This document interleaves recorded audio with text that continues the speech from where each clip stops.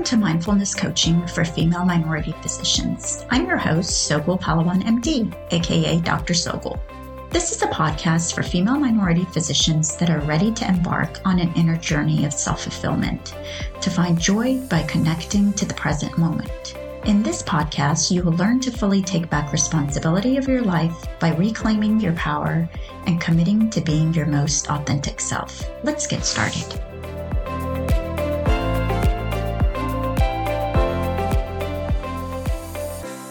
Hey y'all, I am so excited for recording and launching my first podcast. March is actually my birthday month, so I promised myself for my 45th birthday that I would start a podcast. So here we are, and I hope y'all enjoy it.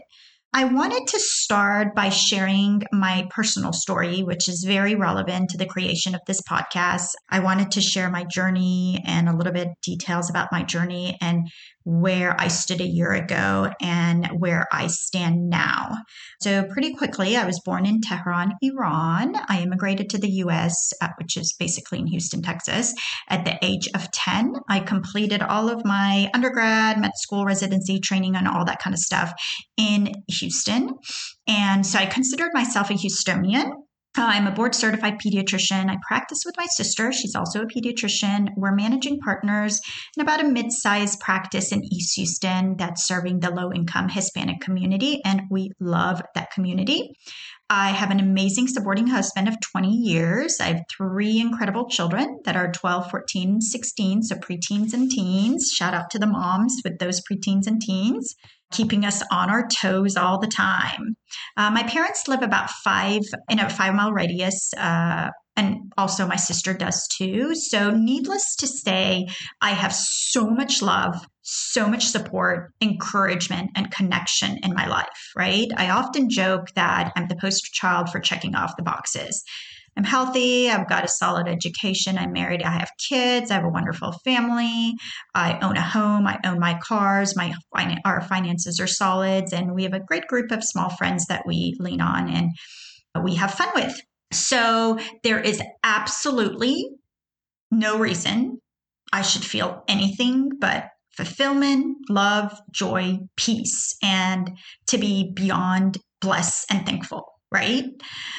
Yet at the age of 40, I felt off. I felt not fulfilled. I felt what I label it now as just fatigue. I was tired all the time, right? I was dragging, had no energy, and I had no drive. But I couldn't figure out why. I had everything and even more, right? If you looked at my life from the outside, you said, oh, great, she's got a great family. She seems happy. She's got this thriving business. She's going out. My Instagram page, my social media page did not reflect anything that I felt inside, which is so true for so many people. So I felt blessed, thankful from the outside. But with this fatigue, my mind could only go one place. I was a physician, so I used my physician brain. And I was like, okay, guys, that's it. I know it's chronic fatigue, differential diagnosis. Number 1, I've got leukemia. This is the part in my life where I've reached all my goals. I've worked really hard. I've created this world for myself.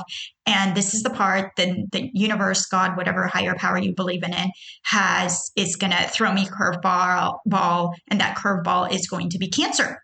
And so this is the part of my life where I have to slow down. I have to really embrace suffering and see what comes out of it.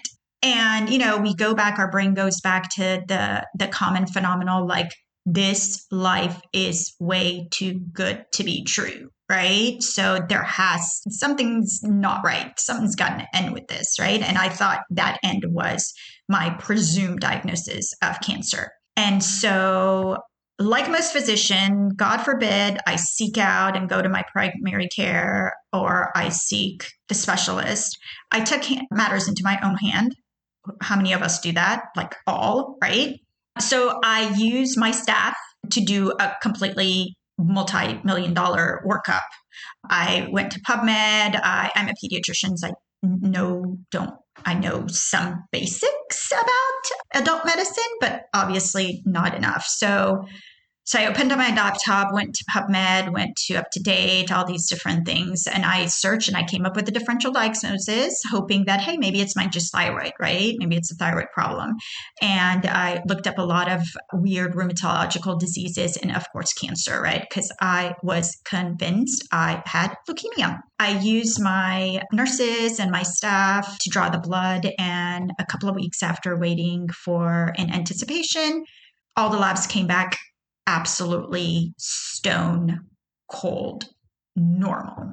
So at that point, super ecstatic, awesome. I don't have a diagnosis of cancer yet. My CBC is stone cold normal. Everything else is normal. Happy. But then when it sunk in again and that continued feeling of fatigue came up, I really started to get like really frustrated and really irritable. Right? I couldn't find out the answer. I'd done everything I can, but there was no answer. So I just kind of lived in the fatigue. I continued with the same routines, same patterns, same beliefs, and same behavior. And then I just kind of diagnosed myself. I said, okay, well, this is okay. This is chronic fatigue unspecified, R53.82. That's what I stamped on my chart. And I said, you know what? I think this is just midlife, right? I was a working professional mom. I was juggling my own business. So I had the stresses of being an entrepreneur and dealing and managing staff and delegating and dealing with the insurance companies, which is oh so fun for those that do that.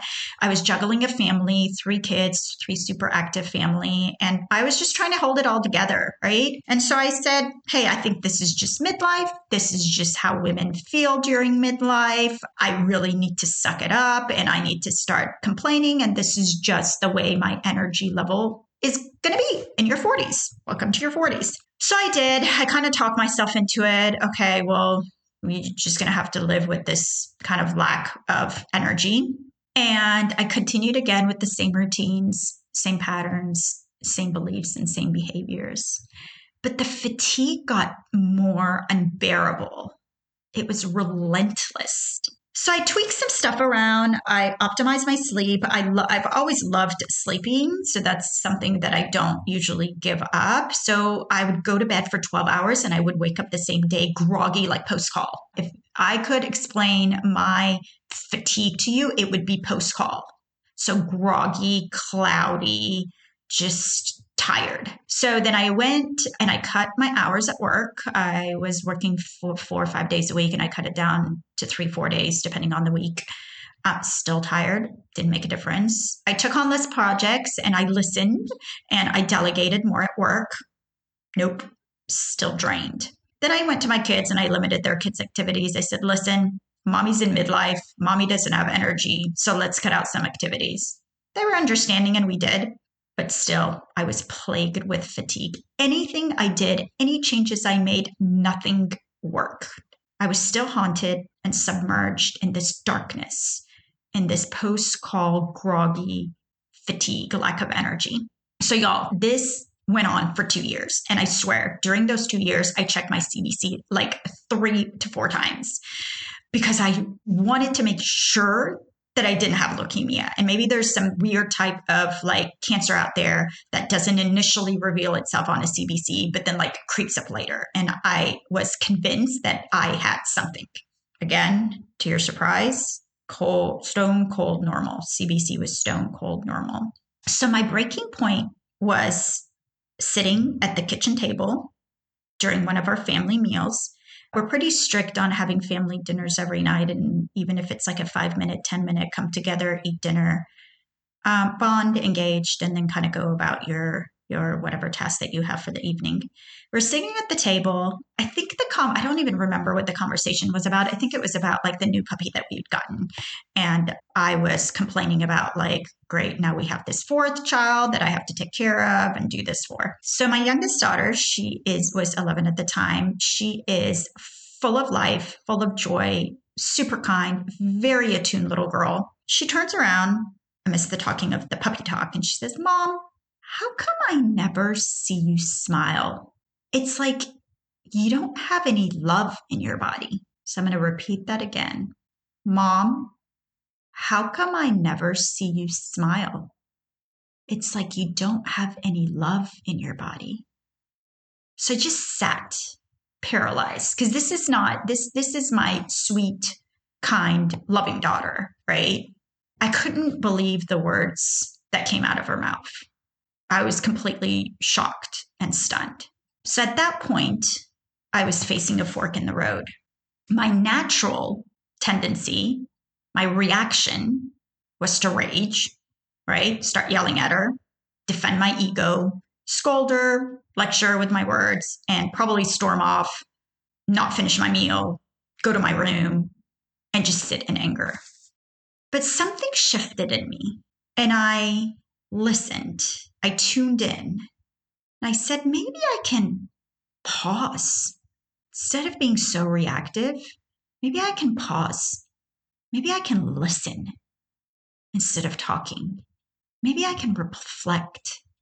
And maybe, just maybe, if I allow myself, I can accept those words for what they are. As best-selling author Brian Grant says most eloquently, our children can be our greatest teachers if we are humble enough to receive their lessons. Those are pretty hard words for parents to swallow, right? I tend, as a pediatrician, give lots of our training is just anticipatory advice and preventative care.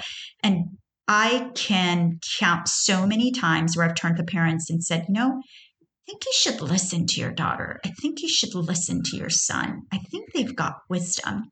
But when I wanted to use that same advice for myself, no way. No way was I going to go there. I was a pediatrician, right? I was supposed to know everything. So I can't explain why I chose to listen and to pause, but I did. For the first time in my life, I chose to pause. Now, for a lot of you, pausing seems natural. Like you work, and then there should be a break. You should take a vacation. You should, do something for yourself. You should read a book. You should get a manicure, whatever that pause is for you. What does pausing do? It allows you to replenish your energy, to restore your strength, to revitalize and rejuvenate. But for me, for those people that know me, I am a type A, competitive, controlling workaholic, right? That's how I could run a business, have 3 kids, be pregnant while setting up a business, and then having a family and hanging out with the friends, right? You had to be workaholic. There's not enough hours in the day. So pause at this point in my life translated into seize, halt, abandon, and end. I had functioned literally my entire life meticulously planning, extending, reaching, grinding, and achieving. I had nourished and I had measured my self-worth based on 2 things. My self-worth was connected to number 1, my productivity, and not just some productivity. The higher the level, the better the self-worth. The higher the intensity of my productivity, then the better the self-worth. And number 2, my self-worth was based on my results. Not only my goals, but the results from those goals. So achieving and overachieving. And these are all goals that are external goals outside of me. Degrees, collecting accolades, awards, seats on different boards, seats on committees, conferences, talks. So these were all external validation and affirmation for me. That's how it operated for 40 years of my life. That was the norm for me. So to pause was to be weak. To pause was to surrender to the unknown, to the uncertainty. To pause was to quit. Worse, it was to fail. And honestly, y'all might think that I am completely being dramatic about this, but I'm not. To pause for me was a death sentence. It was a life imprisoned, but imprisoned within myself and my mind. God forbid I sit down 1 second alone in stillness, in peace with myself and my thoughts and my mind and my feeling. But what I didn't realize all along is that I had been living and standing stagnant in the prison of my unconscious thoughts, my limiting beliefs. I was controlled by my primitive brain. I had lost control of who I truly am. I'd given my power away to the conditioned thinking, learning, to society's expectation, to all those things that are external, those external demands, right? Outside of you. So my chronic fatigue, this post-call fatigue, it didn't require a multi-million-dollar workup. It didn't require drawing, 5 to 10 tubes of blood. It didn't require going to 10 different subspecialists. What it required for me was to be present with myself, with my thoughts and my feelings. It required me to stop avoiding, running, reacting, dodging, and hiding. It required me to find my true self again, to become aware of my unconscious thoughts, to identify my feelings. How do I feel today? Feelings was a completely foreign language for me. Like feelings was weak. We don't feel, we just do, right? Because when we do, we get things. And when we feel, well, that's kind of scary, depending on the feeling. I needed to connect with my feelings, identify them, connect with them, to accept myself, whatever that feeling was, to accept myself without any self-judgments, that self-loathing, right? That inner critic that they talk about all the time. And I needed to acknowledge my self-worth detached from all these beautiful things that I had created outside of me. That is what my authentic self was craving for. So I had to make a shift, right? I had to pivot. I had to change. And I actually chose the word pivot as my 2020 word. Thank you, COVID. As all of us have with COVID and those that are even in private practice, we had to make significant shifts to our lives, to our relationships, to our businesses. And for me, that shift in my career and that in my clinic per se came really natural. We operated at a very lean, high functioning level. And for the past 10 years, I've had my practice for 13 years now. And we've always had the mindset that we are going to be as good as the large healthcare systems and even better because we have autonomy and we're able to make those shifts and changes and we're able to be more innovative and forward thinking. So that shift was so easy and so natural for me. But then when it came to me, myself in my personal life, it was terrifying, right? The uncertainty was terrifying. Making those adjustments and making that change and thinking differently and operating different was not an easy task. It's very uncomfortable. So I realized that my personal pivot required a practice of mindful living. No longer should I follow the mindless, habitual pattern lifestyle that I had for the past 40 years. I mean, I could follow it, right? But then I would be in that post-call groggy feeling. And I personally chose pediatrics outpatient because I never, ever wanted to be on call ever again in my life. So my care plan was clear. It was 2 words summarized into a simple prescription: a daily dose of awareness with acceptance. A daily dose of awareness with acceptance. So this is where I began my inner journey towards self-reflection, self-discovery, self-fulfillment, and healing. And this is what I'm going to talk about on my podcast moving forward, and the concepts that I use and the tools that I use and the lessons that I learned, and sharing those experiences. So if my words resonate at all with you, then I ask you to join me in this podcast, and I'll share all the details and trials and tribulations of my journey, unfiltered and raw. And if I sound totally cray-cray and this makes absolutely no sense to you, then no problem. You don't have to follow me. Are you ready to connect with your authentic self and transform your life with mindful living? email me at pallavansobel@gmail.com to set up a discovery call for your mindfulness coaching. Don't forget to subscribe to this podcast to learn more tools and resources. See y'all next week.